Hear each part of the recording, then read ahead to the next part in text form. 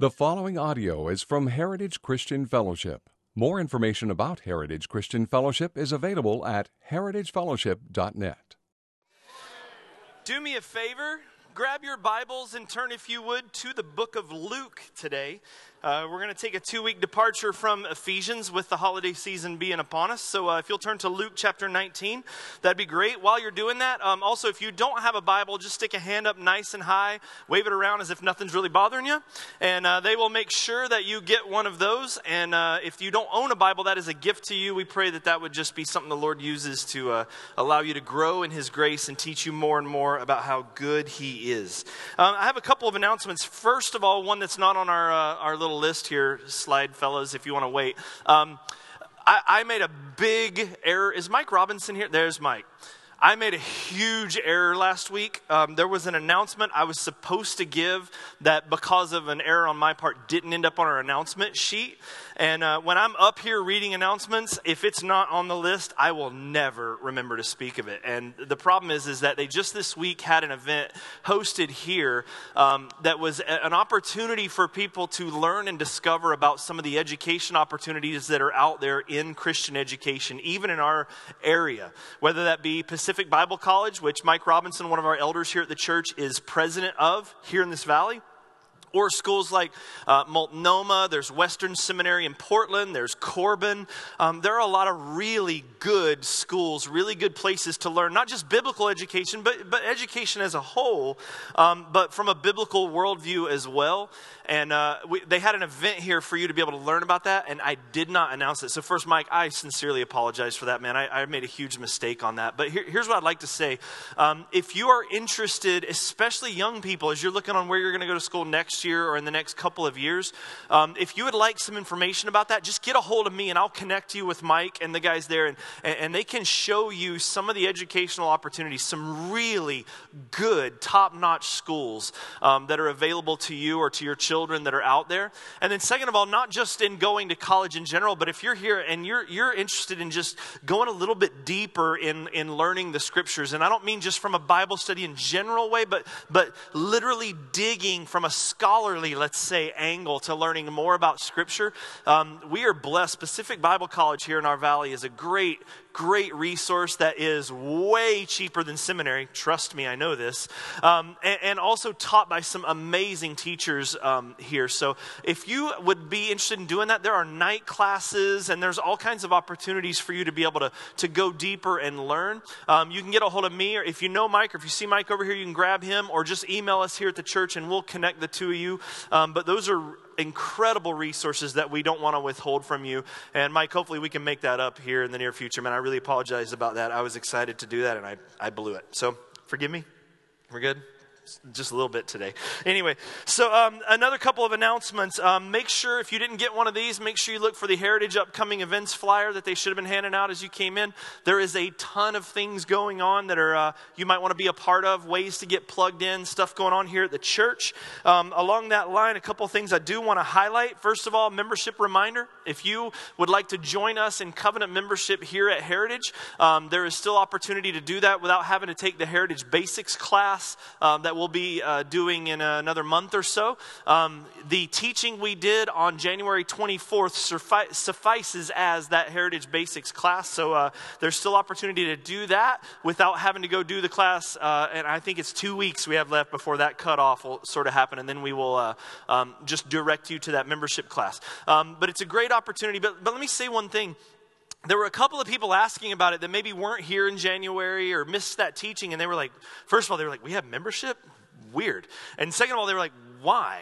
And especially if you got that membership document and you only read that and you were like, this is the Heritage Membership Program, as important and as true as everything in there is, the heart behind why there is such a thing as covenant membership here at Heritage isn't, you cannot adequately get that across in an application document. So let me encourage you, if you haven't done it, please go back on our website and listen to the teaching on January 24th. It's called A Healthy Church Has Healthy Members, or get a hold of us. And me or one of the other pastors would love to sit down with you, talk about what covenant membership looks like like, why we're doing that here at a church. It's a pretty major shift, why we're doing that, what the benefits are, what if I don't want to join covenant membership. We can go through all of those sorts of things and just really encourage you to do that, because the heart of what we're doing and how we're trying to approach this is incredibly important. Just like anything, you can see great examples of things that other people have taken and used for horrifying reasons. And membership's one of those things in church culture that has either been used to really care for and serve the people that are part of that church, or in other examples, it's been used to dominate, control, and abuse people within the church. And so the heart of what we're doing is really important. So if you missed that, please go back and listen. Otherwise, you can get another copy of the application there. It's on our website. We post it on social media, all that stuff. We really hope that you'll jump in. We're over 200 now, covenant members that have gotten in. And by the way, if you sent that in, we know we haven't responded yet. We're just trying to collect them all and respond at once, so hang in there. But we're really excited about how it's being received. But we want to make sure if you have questions about it that we're able to address those as well. So just grab me, and would love to grab coffee or pull off to the side, and we'll chat about that as well.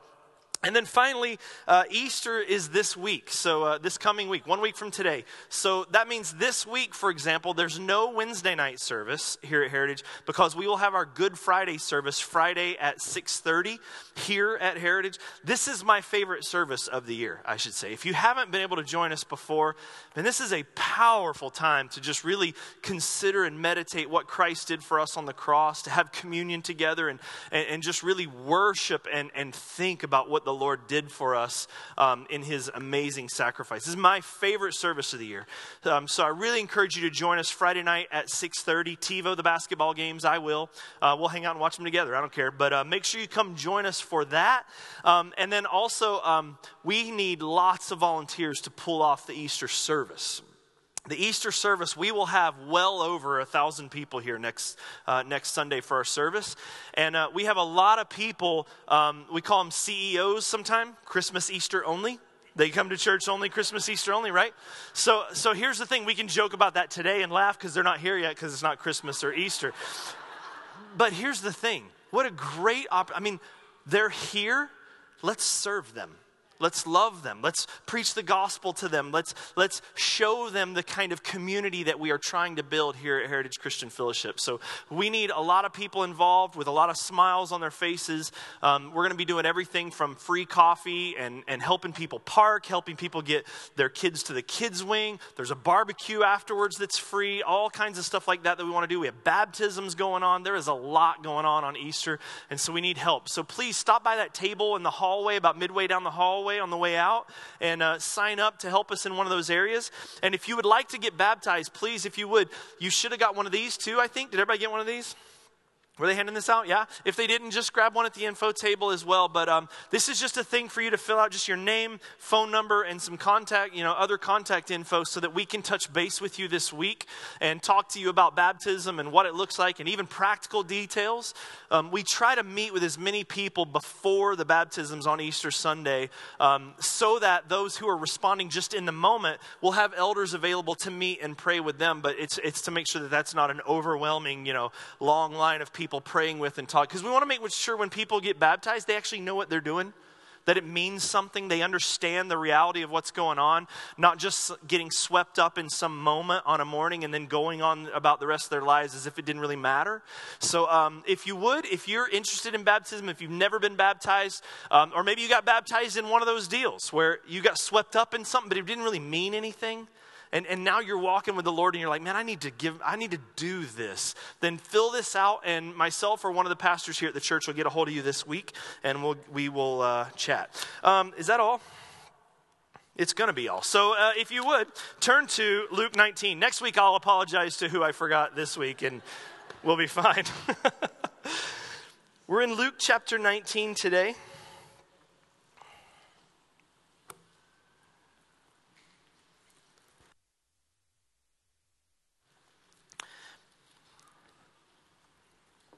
And this has been a busy and heavy week of ministry here at Heritage. There's been a lot of things going on. There's a lot of, whether it be illness, hospitalizations, surgeries. There's been just a lot of stuff going on. So even myself, I'll just confess to you right now, not having nearly as much time as I wish I would have had to prepare for some of these things.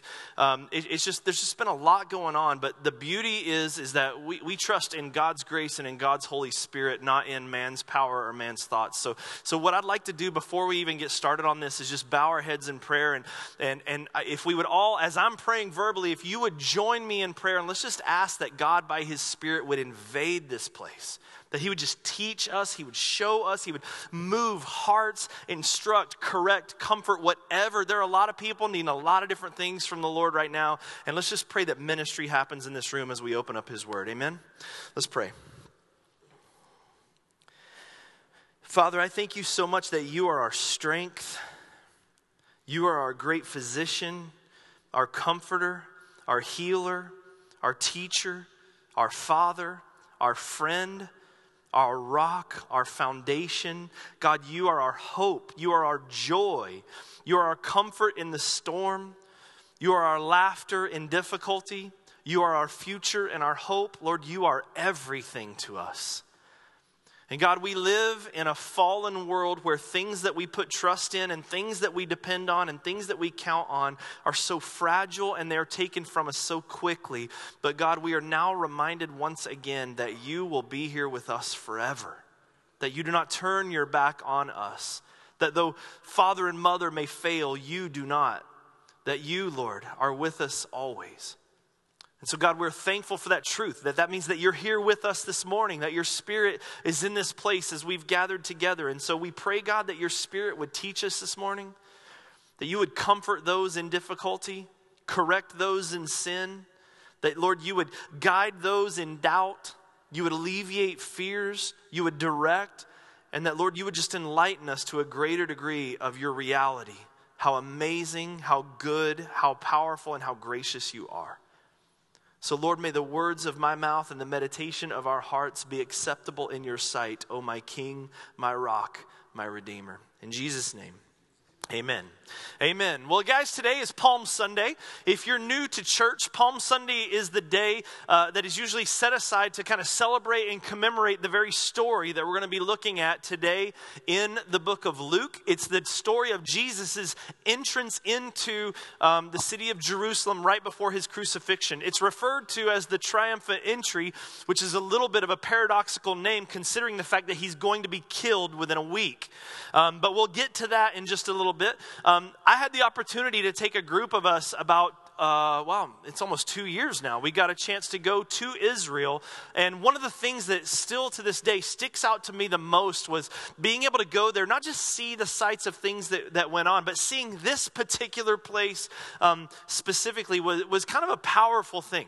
It was our first day coming into the city of Jerusalem. It was my first experience with Jerusalem ever in my life. And the first place we came to was the Mount of Olives, where we walked down together through the Garden of Gethsemane to the place where Jesus would have done what we're going to look at today. This story that happened actually happened. There's a quote in here at one point where it talks about even the rocks would cry out. And so as we were there, a bunch of us actually got stones from the hillside as we were there in Jerusalem and brought them home with us and said, these are our singing rocks. These are the ones that would have sang if people had not sang for Christ in that day. It's a real thing in a real place that happened. And I brought some pictures back from there that I'd like to show you just to help you have a little bit of context on what's going on. This is a picture, it's kind of hard to see in here, isn't it? But this is a picture of the city of Jerusalem. And this photo was taken from the Mount of Olives.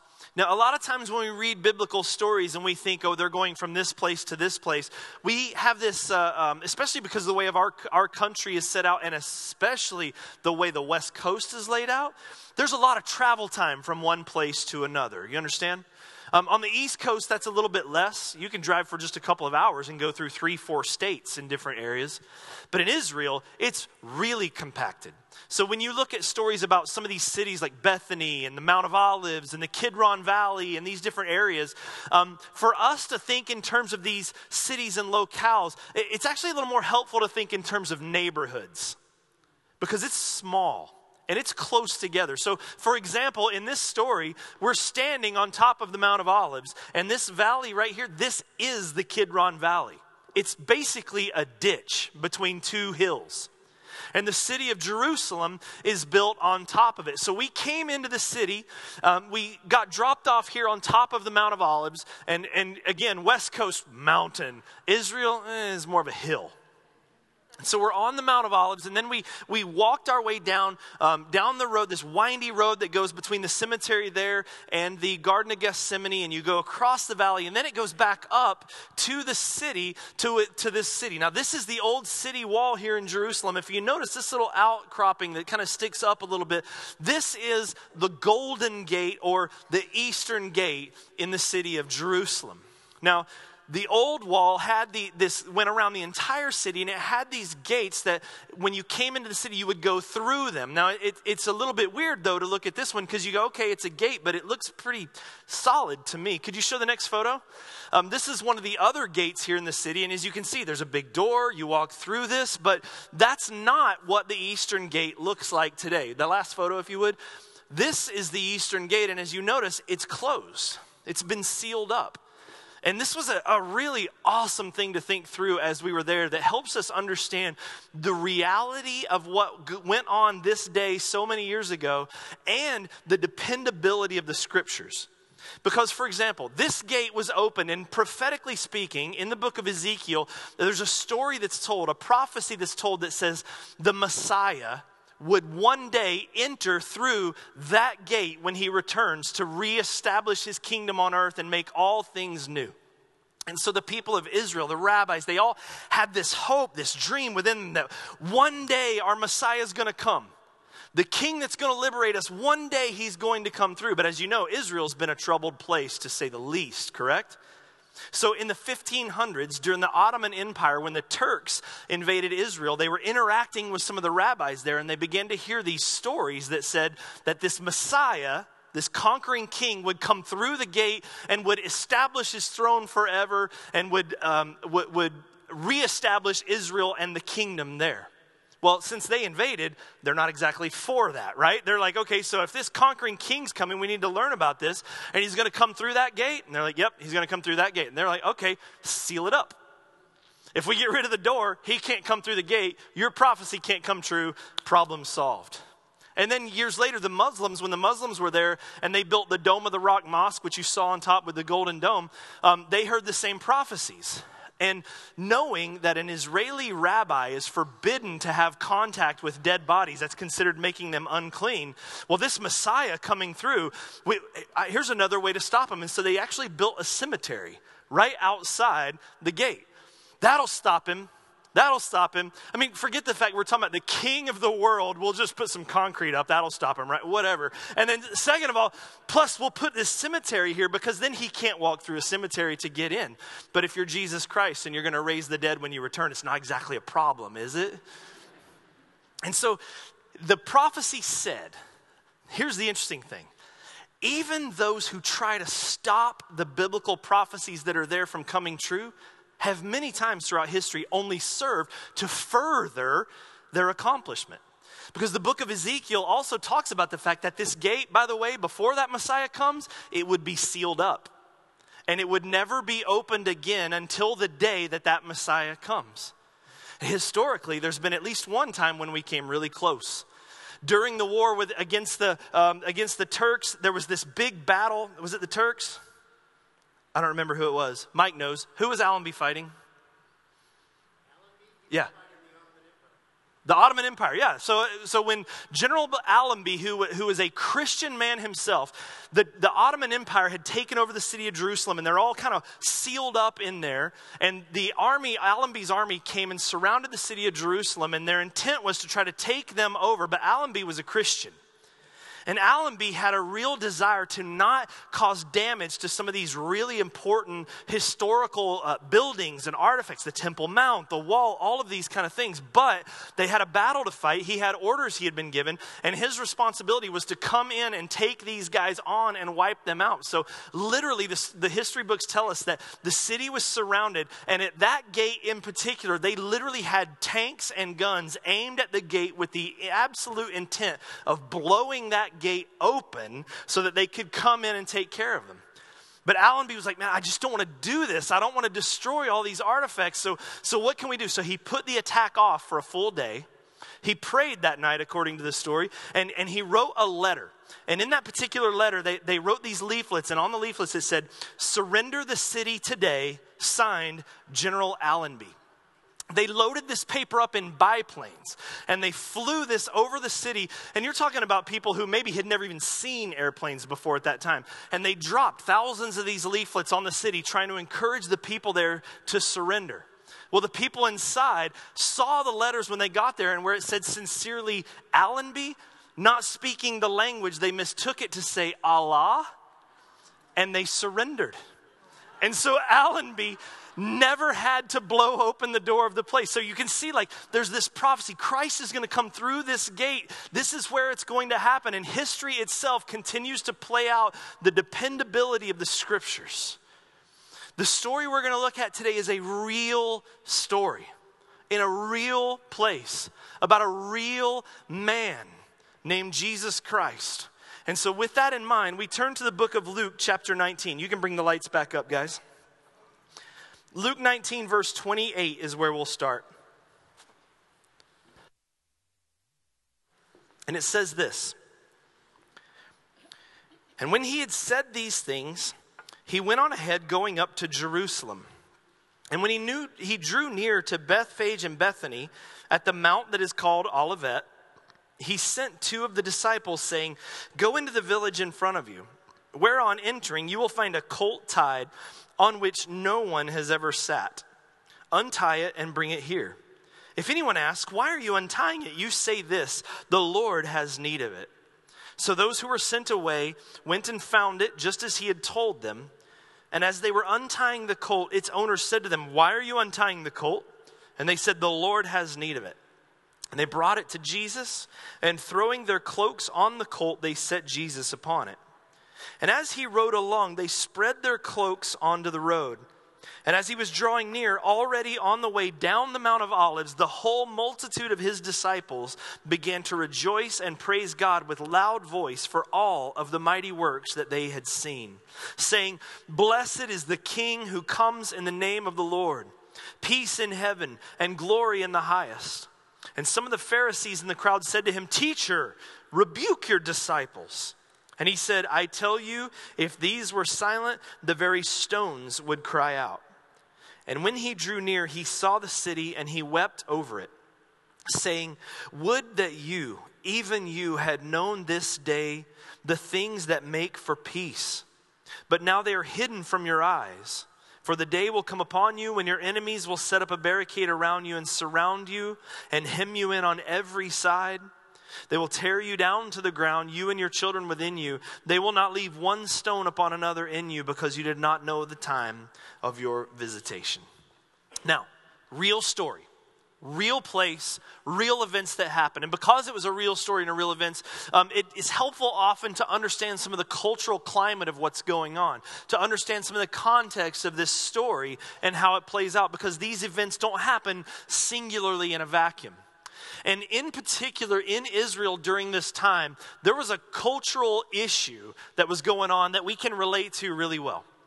The people of Israel, the nation of Israel, is not its own. I mean, it's there, and religiously it's governing, but it's under the oppressive thumb of Rome. It's under the leadership and oversight of Herod, a man who was an evil, disgusting man, who not a Jewish person. I mean, the people themselves were not their own. They were in exile within their own land. And they were desperately waiting for the day when this Messiah would come. When we talk about these prophecies about the Messiah that would come one day, you need to understand that in Israel today, but especially even in that particular day, there was this overwhelming sense of we need Messiah to come now. Somebody needs to come and fix all of this that's going on around us. Sound familiar? I mean, even right now in our own political system, this political race that we're in right now, what are the things that you're hearing all the time? Donald Trump, make America what? Great again. I mean, that is ignited a fervor in a lot of people who feel like there's a lot of things wrong. We need the kingdom, if you will, that we had before. We need to make this country great the way it used to be. Well, that's exactly the way the people were here in Israel. They were longing for the days of David, the days when the kingdom of Israel was the kingdom, when there was a king, when they ruled, when things were exactly the way they felt it was supposed to be. And so there was this fervor within the people just going, we just need someone to come to get rid of our enemies, to take the leadership that's there and wipe it out and to put things back the way they're supposed to be. This is a really common desire, not just in America in 2016, and not just in Israel here, but throughout history, there have been stories in all cultures of we need someone to come fix what's wrong.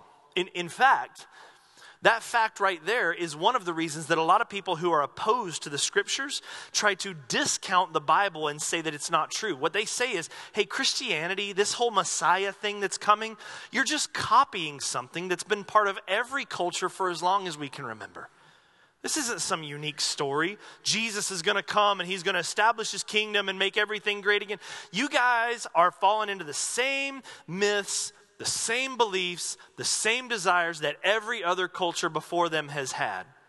Now, they're right in the sense that the Bible and Christianity is not the only story out there that is waiting for this one to come who's going to save us and make everything the way it's supposed to be. They're absolutely right. But they're absolutely wrong in thinking that Christianity is copycatting other faiths into this. In fact, there's a reason why every other culture has that sort of mentality, that belief, that hope. There's a reason why no matter where you are in history, you can always find groups of people that are, we need our Savior to come and fix what's wrong. And it's because that desire, that expectation for a leader who's going to come and take care of everything, it's what Tim Keller refers to as a memory trace.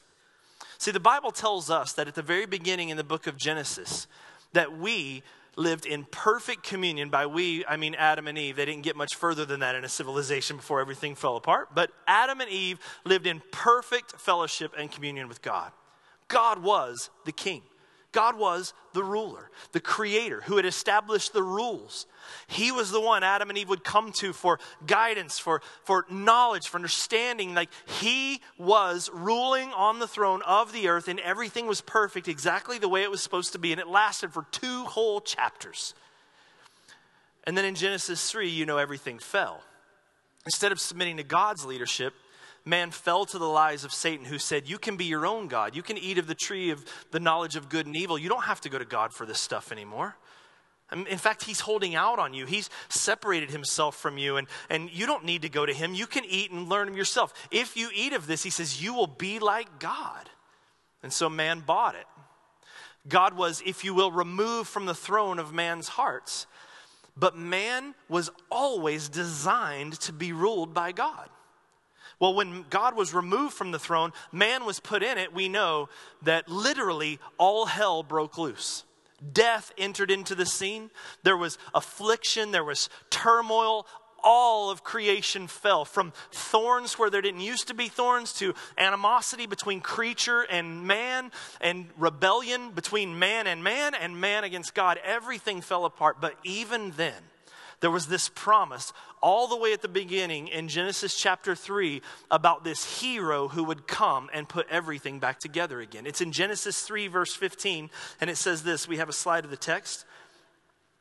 Speaking to the serpent that had deceived Eve, God says, I will put enmity between you and the woman, and between your offspring and her offspring, and he shall bruise your head, and you shall bruise his heel. In this, what God is saying, he's talking to Satan, and he's saying, there's one that's going to come. The fruit of this woman. There's someone that's going to come through the lineage of this woman, and it's going to be the hero that is going to put everything back together. His foot is going to crush you, and everything is going to be reestablished and put back together the way it's supposed to be. And all civilizations from the beginning of time, they all have stories because we all intrinsically know something's broken. We are designed to be ruled and led by a good leader. And so there's even something in our creativity, in our writings, that longs for the day that that leader comes and makes everything right. And it's in all sorts of forms of history, writing. One of the most well-known in our English-speaking language is King Arthur. King Arthur, the legendary king. Do you know, according to legend, his tombstone, wherever that may be, was engraved, and I cannot pronounce this, but that's never stopped me from trying before. It's Rex Quondam Rexque Future Us. That's good Latin, in case you're wondering. But you know what that translates? The once and future king. This belief that the ruler he's coming back. He's going to reestablish what's been broken. He's going to set the kingdom up the way it's supposed to be. He's going to fix everything. This has been ingrained into even the human psyche in a way that most people aren't even aware, because it's a memory trace for the day that we desire to be led by the good king, by God himself, that we were created for that, and that when that was broken, there's something missing in the hearts of everyone. We all long to be ruled, and to be ruled well. Now, not us, right? Except for America. Because we don't do kings in America, right? I mean, that's what America is all about. We kick kings out. We don't want anything to do with kings. We are more modern than that. But let's use the words of C.S. Lewis. Let me introduce to you a quote C.S. Lewis wrote. He said this: "Monarchy is easily debunked. The actual record of kings is abysmal, full of tyranny. Yet, where we are forbidden to honor a king, we will honor millionaires, athletes, or film stars instead. Even famous gangsters. For spiritual nature, like physical nature, will be served. Deny it food, and it will gobble up poison." What's he saying here? He's saying, look, we were designed for a king. And you go, okay, but we don't want kings because kings are terrible. And okay, then fine. He's right. Monarchs are easily debunked. Even going back to King David, who Israel espouses as like, this is the king we want. His record's terrible. And so if we go, okay, we don't want kings. We don't want that kind of leadership. Democracy, that's where it's at. USA, USA, right? We don't have kings. We don't get ruled like that. You don't? You ever wonder why sports stars have so much influence in our society? I mean, you ever think about that just for a minute? Like, I love sports. This is the most wonderful time of the year in my book, because I'm a college football fan. I love sports. But they're just playing a game. They're just throwing a ball through a hoop. They're just dribbling. And maybe they win, and maybe they don't. And even we know this now more than ever with the kind of influence, or I should say with the kind of window into people's lives that we have now. Even our greatest sports stars are greatly flawed, are they not? But do we not worship them? Don't we want to get the jersey with their name on it and wear it? Don't we wish we could be like them, play like them? Don't we sing their praises and lift our hands when they do well? And how many of you have had a day ruined because your sports team lost? It's just a game. It happens to me all the time. Like if you were just like, Jeff, the church crumbles and fails and never exists anymore, or Duke beats Carolina, which would you rather have? I'm like, oh man. Can I get back to you on that? Could I have a day? You do know. I mean, it's a team that cheers, let's go Devils. Like, you can't pull for that. I'm just saying. Anyway, but look, why do we give them that much? Why does a family like the Kardashians have the kind of influence in our society that they do? And don't laugh that off. They have massive influence in our culture right now. It's unbelievable how much influence that family has in our culture right now. Why? They're famous for being famous. And yet, there are people, literally, I've seen articles about the influence with that family in particular, where young girls write letters to them and they say things like, "You've inspired me to want to be famous one day." That happens all the time.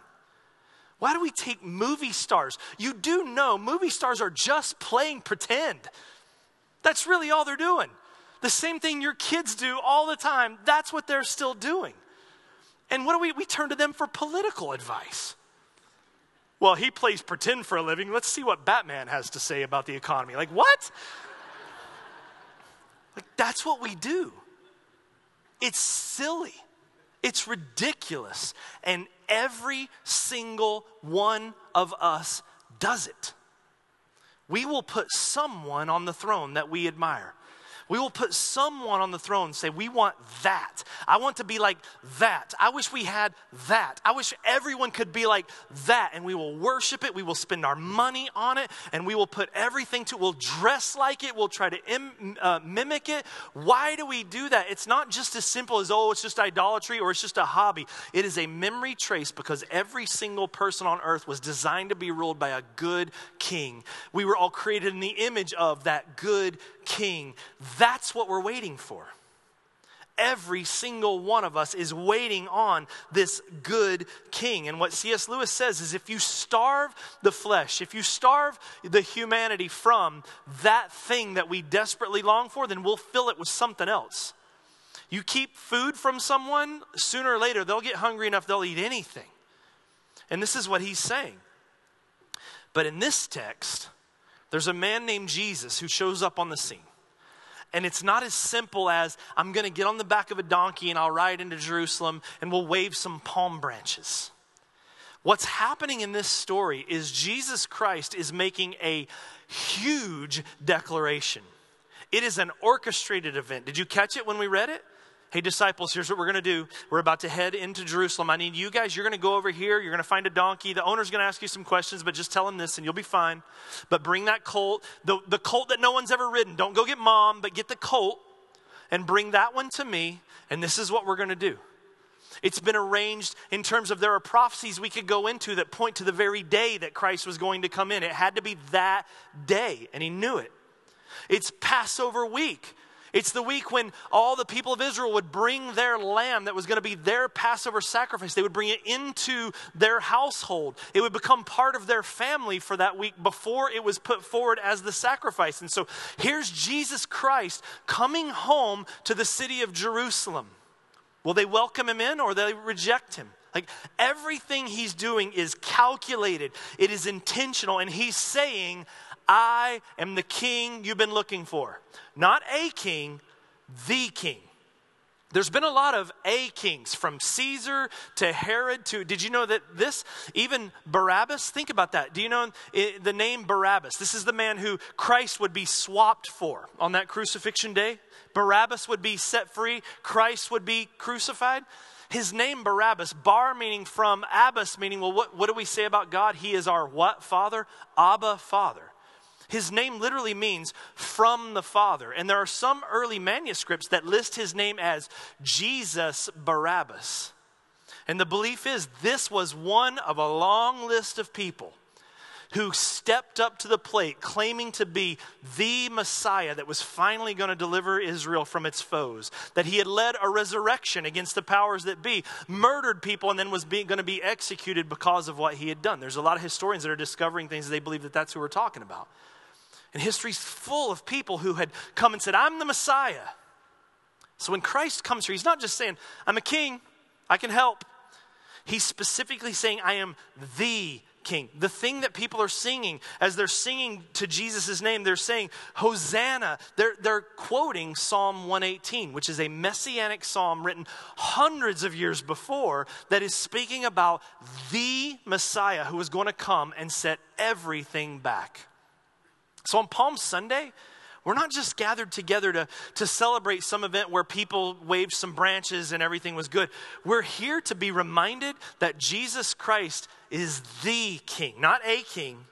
He's the king. And there's things in the text that point some of this out to us that's really important for us, I think, the church. And I'll say this. I'm speaking today, though I want everyone to listen in, and we're going to talk about the gospel, and we want people to understand that. But I'm speaking to the church today.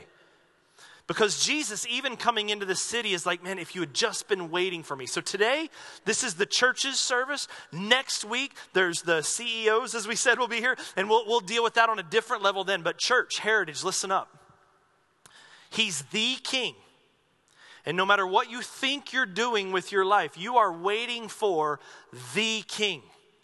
Everything you're doing is pointing to Jesus. It's a desire for Jesus. It's a want for Jesus. You don't understand it, and we fail, but we are looking for the king. And Jesus said, on this day, I'm here. I'm here.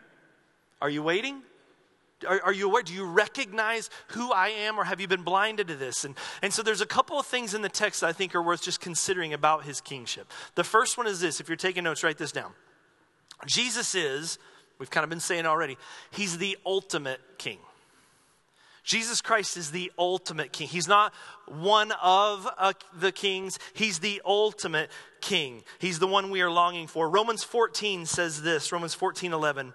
For it is written, as I live, says the Lord, every knee shall bow to me, and every tongue shall confess to God. And Philippians 2, along the same lines, says, therefore God has highly exalted him, it's speaking of Jesus, and bestowed on him the name above every name, so that at the name of Jesus every knee should bow in heaven and on earth and under the earth. The Bible makes it really clear for those that want to go, no, Jesus is a good prophet. Jesus is a good teacher. There's things that we can learn from him, and Buddha and Gandhi and all of them. And Jesus is worthy of our attention for those things. No. You do not understand.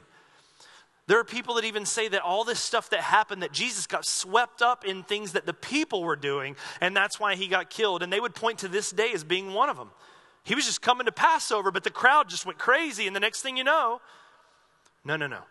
This is an intentional declaration that Jesus is saying, I am the messianic king above all kings. And no matter what we're looking for, no matter what king we desire to worship, be it a Kardashian or be it a Buddha or whatever the case may be, in the end, every knee will bow before Jesus Christ. Some more willing than others, but every knee will bow before him. There are so many people that if you talk about Jesus Christ as our friend, as our teacher, and as our Savior, they're in. But then when you talk about King, I want him to save me, but I don't want him to tell me to do anything. I want Jesus to fix all my ills and set everything right, but I don't want him to rule over me and tell me what I can and can't do and what's okay and what's not okay.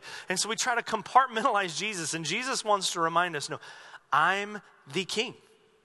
I am the king of the universe. Jesus is the one who holds all things together. He is the one through whom all creation exists. He is the Son of the Most High Father. He is the most powerful thing you could ever possibly imagine, and then some by infinity. He is the King of kings, Lord of lords, and nothing you've ever seen or experienced on earth, or any human has ever seen or experienced on earth, even scratches the surface of being able to touch who Jesus really is. And he's saying, I'm the king. Know this. But he's saying it with love and mercy in his heart. He's going to weep over the people that miss this. He's saying, don't you understand everything that you're longing for? Don't you understand the things that you allow to be on the throne of your heart? Don't you understand you're looking for me? I am the king. I am your hope. I am the one that will fix everything. I am the one that's going to fix your broken heart, your broken political systems, your broken ecology, all of these things, and no one else comes close. I am the king. He's the ultimate king. Demons shake at the sound of his name. I mean, even when he was showing up there, what was the reaction of demons when they saw him? Is it now? Are you about to whip us now? He's the king. And now is a good time. It's good. He is our Savior. He is our friend. He loves us with a love we can't imagine, but he's also the king, and he rules. And we were designed to be ruled, not just to be ruled in general, but to be ruled by Jesus. Amen? He's the ultimate king. Number two, though, he's not just a king who rules, but he's the transformational king. He doesn't just come in and go, this is what I want. You're going to do this, you're going to do this, we're going to get rid of this, none of this, none of this, none of this. But he's a king who cares about the heart and soul of the individual that he leads. And he's a transformational king. He changes people. Look what happens right before that. At the beginning of Luke chapter 19, there's Zacchaeus, the wee little man. Tax collector, one of the most hated men in the entire nation of Israel. And Jesus goes to his house because he loves him and he wants to change his heart. He goes into the house of a man who's ripping people off. He walks out of the house of a man who is paying back fourfold anything he ever took and doing whatever he can to get rid of all the riches that he's been pursuing his whole life, because now he understands what's really valuable. And his heart has changed. Christ doesn't just rule. He doesn't just boss around, but he desires to get into the heart of us as people and to grow. Think about it. His whole purpose in coming into Israel on this day is to die for the sake of the people, not to just rule. He could have just come back and ruled. He could have just come back and said, it's me. I'm the king. And you guys have been messing around long enough. Here's the way it's going to be. Good luck to you. And he would have been righteous in doing so. But he's not just righteous, he is merciful. And so he invades not just the world, not just the city of Jerusalem, but he invades the hearts of people and he changes them. To do what? To make us more like him. That thing that makes you want to wear your favorite player's jersey, superficial and external, but points to something real. You want to be like your king. Your soul's desire is to get rid of the junk we deal with, to get off the throne of our own lives and to follow this king. And he wants to change our hearts. And the word tells us that he, by his Spirit, molds us into his image. He is a transformational king. And then here's something else to consider that we can see in this text along this same lines. He's a transformational king, but he doesn't just change people. He's changing everything. Think about this just for a minute. These Pharisees are there, and they hear these chants. And the Pharisees that are there, the religious leaders there, they get it. They understand completely what these chants mean. Jesus, tell your people to shut up. Do you understand? They are saying that you're the king, that you're the Messiah. Don't let them say that. Shut them up. And what does he say? If I shut them up, the rocks would start to cry. It's like, you think that my kingship is limited to this little group of people. It's not. My kingship is not limited to Jerusalem, and my kingship is not limited to Israel. I am the king of the earth. Creation points to me. Romans tells us that creation has been subjected to futility because of the sin of men, and that it longs for the day that it will be freed from the results or the effects of the curse because of our sin. Creation itself is being and will be transformed by God. And it's way more personal than just some rocks in Israel. Let me share with you this. Are any people, animal people in the room? Can you just raise a hand so I'm not alone in this one? We got some animal people in the room. I want you to understand just how significant some of this is. Think about the ecology that we have. Think about this. Let me put it to you this way. Jesus says, hey, go get a colt that's never been ridden before. Bring that here, and that's what I'm going to ride in. Let me ask you a question. Anybody know anything about horses, donkeys, some of that kind of stuff in here? What happens if you just hop on a colt that's never been ridden before? How does that go? Not to mention, let's ride it down the busiest street in the busiest city at the busiest time of the year with people waving branches around and screaming. Let's try that. I dare you to try that at the Pear Blossom. It doesn't work, does it? And yet, Jesus says, I want that one, the one no one rode, the unbroken one, the unbridled one, bring it here. And he gets on it. And it just complies. Look what Isaiah 11 says about the day that Christ returns. The wolf shall dwell with the lamb.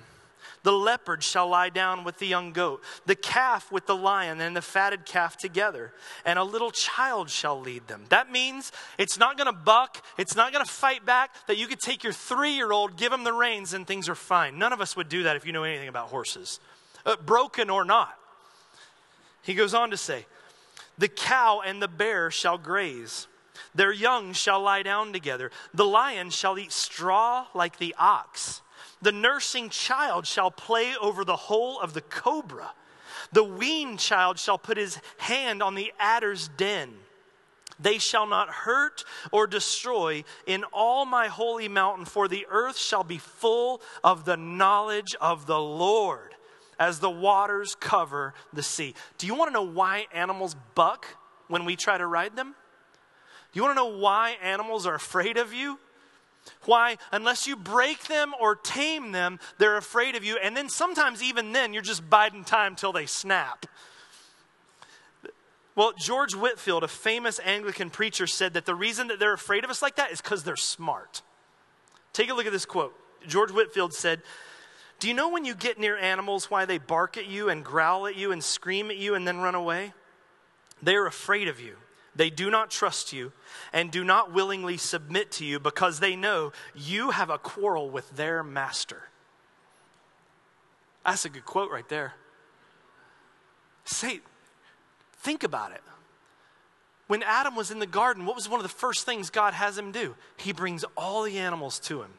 And he says, name them. Give them names. There was a compliant relationship between man and animal. There was peace there. And here in Isaiah, it talks about the fact that when Christ comes again, he's going to reestablish his rule and things are all going to go back to that. If you look at Bengal tigers and think those are so beautiful, I want to hug them, let me urge you, just wait. There will come a day, it ain't today. Don't ask Siegfried and Roy. Don't do that. But think about it. When Christ, when God, when the relationships between man and God were intact in Eden, there was harmony between man and the animal kingdom, the environment as a whole even. There were no thorns before the fall. Everything was compliant. But then when that fractured, everything broke, and there is distrust even to this day. The animal kingdom is not compliant to humans anymore. But here we see this king. The man who with his own hands and voice calmed the stormy sea. And he takes this animal that's unbridled and he gets on it. There's this great quote. Any dog people here? If you're a dog person, social media has made us totally intolerable. Because we just post, I post honestly, I post more photos of my dog than I do my kids at this point. It's shameful and it's wrong, but I do. This is my dog Asher about a year ago when I got him. And he was just a little puppy. He's a sheep-a-doodle, you know the doodle thing? That's like, but it's not a Labrador, it's a sheepdog. So this is him when I got him. This is what he looks like now, if you want to see the other picture. There he is now. Yeah. That's my boy. But listen, I'm not just using this as an opportunity to show off a picture of my dog, though I am. I'm not just doing that. I want you to hear, here's another C.S. Lewis quote for you. Listen to this. Man with dog closes a gap in the universe. C.S. Lewis said that. Man with dog closes a gap in the universe. What's he talking about there? Tim Keller said it this way. If you've ever gotten yourself into a relationship with an animal, where that animal absolutely and completely trusts you, that relationship is far more satisfying than you will ever be able to explain without theology. If you've ever had that kind of bond between a pet, you cannot explain that adequately without theology. How would you?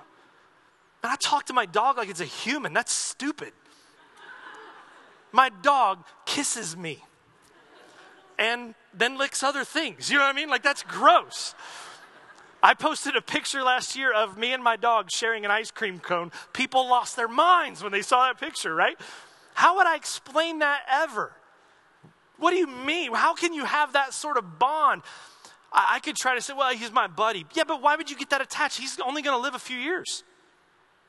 Why would you get attached to a dog? You have kids at home. What do you do? Why would you do this? And I'm going to have all kinds of repenting to do after this. I just realized I'm teaching myself into a corner I didn't see on the other end of that. But we'll worry about that later, Bronwyn. But here's what I'm saying. What Tim Keller and C.S. Lewis and what Scripture is telling us, if you found that bond, because for animal people, this is real, okay? If you find that bond with an animal, it's not just about that bond with an animal. It's pointing to something much more significant, and that is that the world is not the way it's supposed to be. And you're seeing a little snapshot into what God desires to do with all of creation. And I just think that's cool, don't you? Wouldn't you love to be able to go, like we've gone to Uganda and we've gone and done the wildlife safari, or the real safaris, not wildlife safari where you're in a bus, but literally we have walked around in the, I don't know what you call, it's not the tundra, I don't know what you call the plains in Africa, and there's bushes everywhere, and literally in the back of your mind you're going, okay, they tell you to come in the early morning to see the lions because it's not hot yet, but in the heat of the day they go into the bushes. And we're walking around the bushes. You know what I mean? That's not the way it was designed to be. Christ is not, sometimes our view of the kingdom of God is way too narrow. Like, God cares about everything that he's created, and he's putting all of it back together.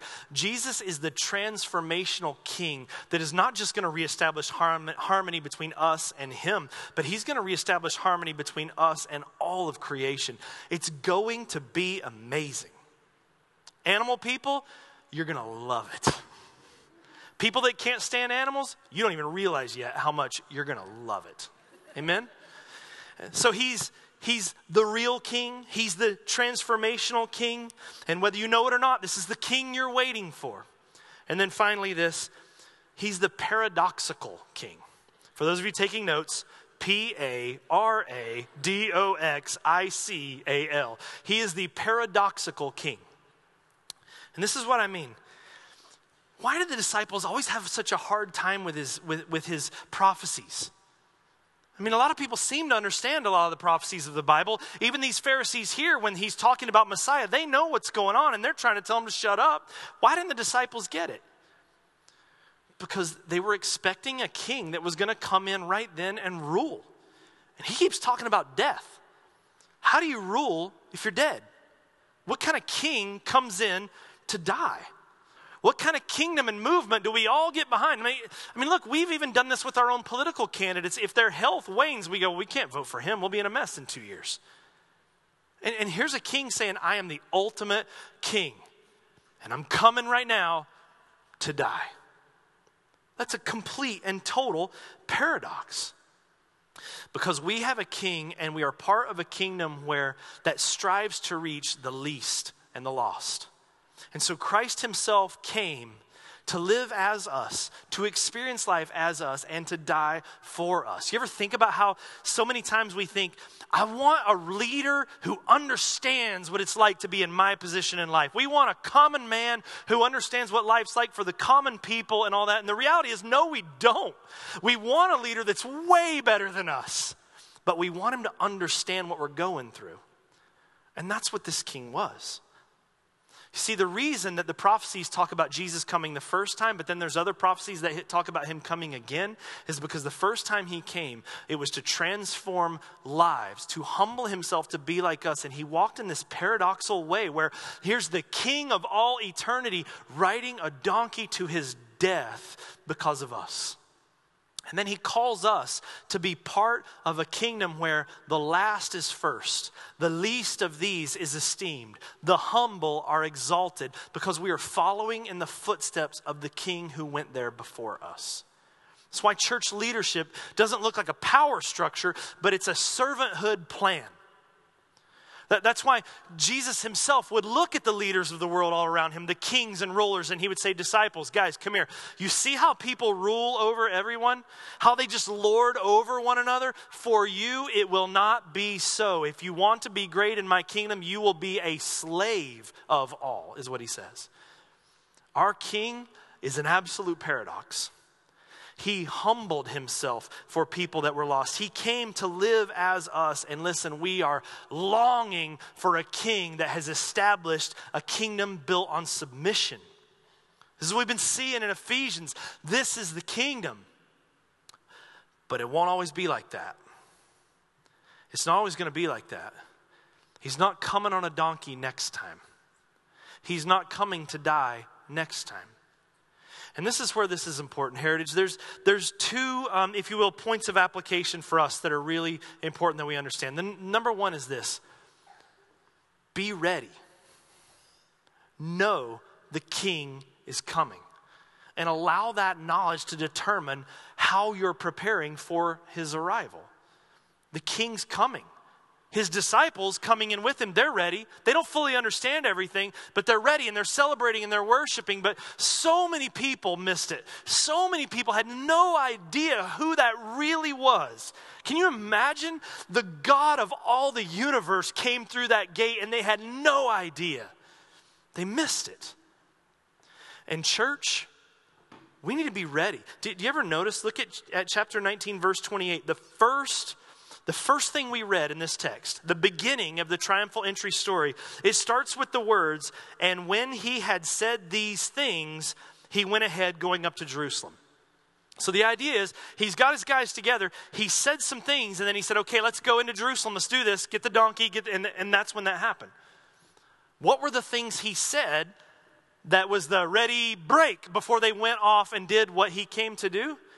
It's the story of the 10 minas, when the master gave talents and treasures to his people, and he left and went away for a kingdom. And then people rebelled. There were some that said, we will not have that king rule over us. But the king came back.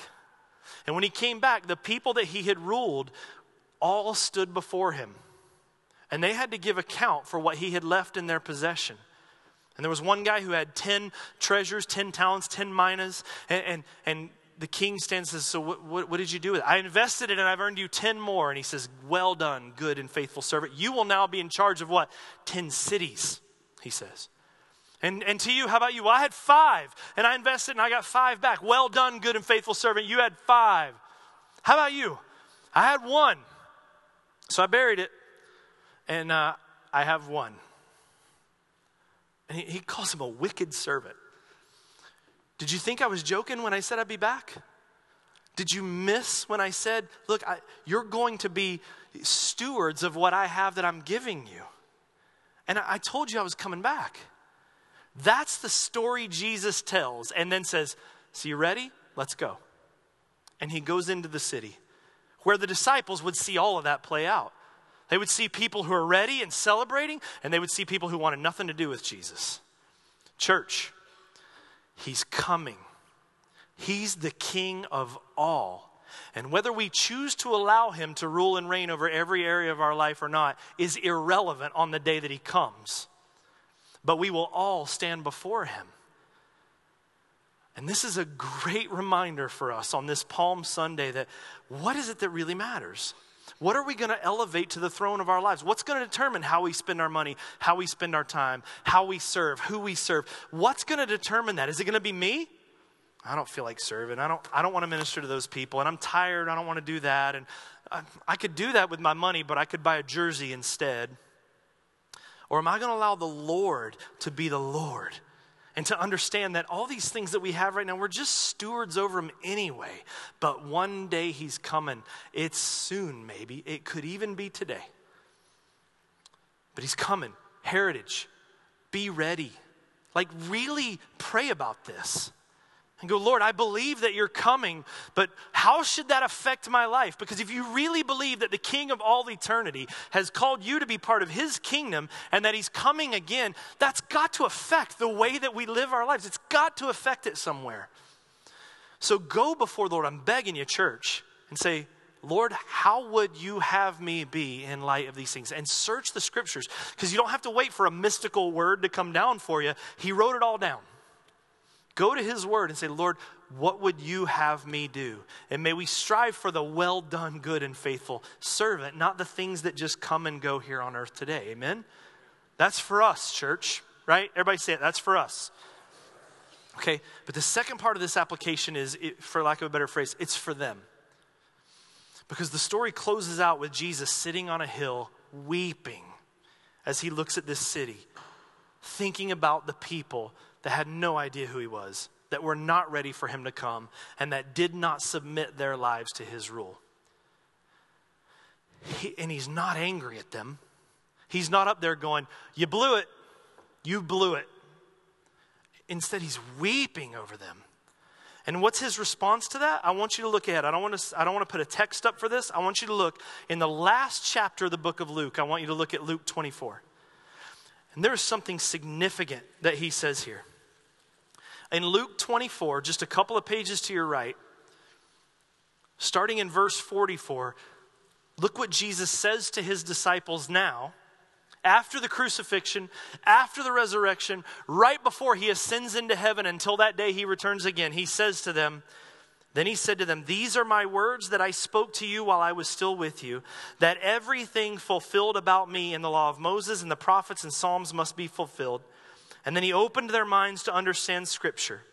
And he said to them, "Thus it is written that the Christ should suffer and on the third day rise from the dead, and that repentance and forgiveness of sins should be proclaimed in his name to all nations." And then what does it say? Beginning in Jerusalem. Think about that. He's like, okay, guys, now let me make sure you understand what has happened here. Why I came, why I died, why I rose again, what all this means, what these scriptures are pointing to, all of this stuff. Understand it's all about me. And you need to take these things that you know to the people out there in the world that don't know anything about me. You need to tell them that this stuff is real. And I want you to start with the very people that just turned their backs on me and that just killed me, much less weren't ready for me the day that I came in. He sends the church for the sake of the people who had no idea who he was or willfully turned their backs on him. History will go on to talk about rabbis that hated him being saved, about leaders who wanted to kill Christians being saved, about people like Jeff Hensley being saved. But he's not done. And so here's why I wanted to talk to us, Heritage. Like, we can laugh the CEO thing. It's kind of fun. Christmas, Easter only. Like, that's kind of funny. But here's the reality of it, though. God's given us a gift in that. God's given us a gift in the fact that you can invite all sorts of people to an Easter service that wouldn't come otherwise. And so maybe this is an opportunity for us when those people come in the door next Sunday who either don't know anything about Jesus or they don't really take it very seriously. He's a king. This is just the place I go. I'll check this off my list. It's Easter. It's what you do. That don't understand the reality. No. He's everything you're longing for, whether you know it or not. He desperately loves you. He weeps over the idea of you not being in his kingdom. And he sent us, Heritage Christian Fellowship, and the church globally and historically, specifically to share that good news with people that don't know him. He desperately loves the lost, and he wants to save them. And we are plan A. There is no plan B. We are the ones that are sent to show the goodness of Jesus to a world that desperately needs him. They're following Kardashians and sports stars and movie stars because they're looking for Jesus, whether they know it or not. So let's take just a moment. I'm going to ask that you stand with me, if you would. And we're going to take a moment right now just to pray for our valley. To pray for us that we would be ready for the return of our King. And to pray for the valley and the people around us in our lives, in our offices that don't know Jesus, that have no clue there even is that King. And so, but as I'm doing this, I'm going to be praying, valley-wide, if you will. But you know specific people, okay? So as we're praying, you don't pray for the valley, you pray for Bill. You pray for Susie. You pray for the people in your life, in your family, in your workplace that do not know Jesus. And you pray that they would open their hearts to the understanding of who he is, okay? Let's pray. Father, we thank you for this reminder this morning of who you are. That you are the King of kings and Lord of lords. Jesus, we are so thankful for the cross. We're so thankful for the sacrifice. We're so thankful for the proclamation that you showed and revealed to us who you are. And Lord, we're so thankful for the grace and mercy that has opened our eyes to who you are, that we could be called sons of God. That the Lord of Lords is also our joint heir and our friend. What an amazing gift. So Lord, even right now, we thank you for that. And we pray over in our own lives, Lord. Lord, are there areas of our life that we have not turned over to you? Have we forgotten that you are the King of all, that it's you that we're longing for? Are we returning back to that old nature and looking for hope in things that will never fulfill us? God, may we be found as good and faithful servants, ready for your return. And to that end, Lord, we pray, come quickly, Lord Jesus. Lord, take away cancer. Take away, Lord, everything from health difficulties, mental illness, unemployment, all of the things, Lord, that hamper us and burden us, Lord. But thank you, Lord, that those things often point us to what's really important and that it's you. So we pray, Jesus, come quickly. Heal our land. Heal our hearts. And Lord, even in that same way, we pray now, Lord, for those that don't know you. Lord, right now, people in this room are thinking about all sorts of names. It might even be their own. I pray, God, that you would open hearts. I pray, God, that you would, just as you did with Saul, Lord, that you would take down the prideful, that you would tear down our altars and our idols, and may we understand, Lord, who you are. May this valley, Lord, experience such grace this Easter weekend. Jesus, may they come to a knowledge of you, that you are our King, that you are our friend, and that you are our Savior. And I pray, God, that even in this room and in churches all throughout our valley, Lord, I pray that 1 week from today, there would be strongholds lying about all over the place, crumbling because your grace has invaded the lives of people that desperately need you. Lord, may the water of the baptismal be empty because it walked out of here on the wet clothes of those who gave their lives to you and were baptized. And Father, may you empower your people so that, Lord, the evangelism that happens isn't just something that was done in a sermon on Sunday, but may that be the culmination of the fact that we allowed you to speak through our lives to our friends, family, and neighbors. So God, empower us, because we're scared of that. And we're not good at that. But it's your Spirit, Lord, that changes lives. And you've spoke through donkeys before. So may you speak through us this week. God, I pray for such grace over this service. And then, Lord, also not only just over that service, may your grace be upon the lives of everyone here.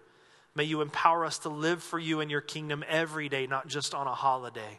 And may you rule and reign over our lives. Hosanna, glory to God in the highest. In Jesus' name we pray. And all God's people said, amen. Amen. So let's go to work. Let's share the gospel with people. Invite people next week. And listen, sign up. Help us minister to people when they come in. I love you guys. Have a great week.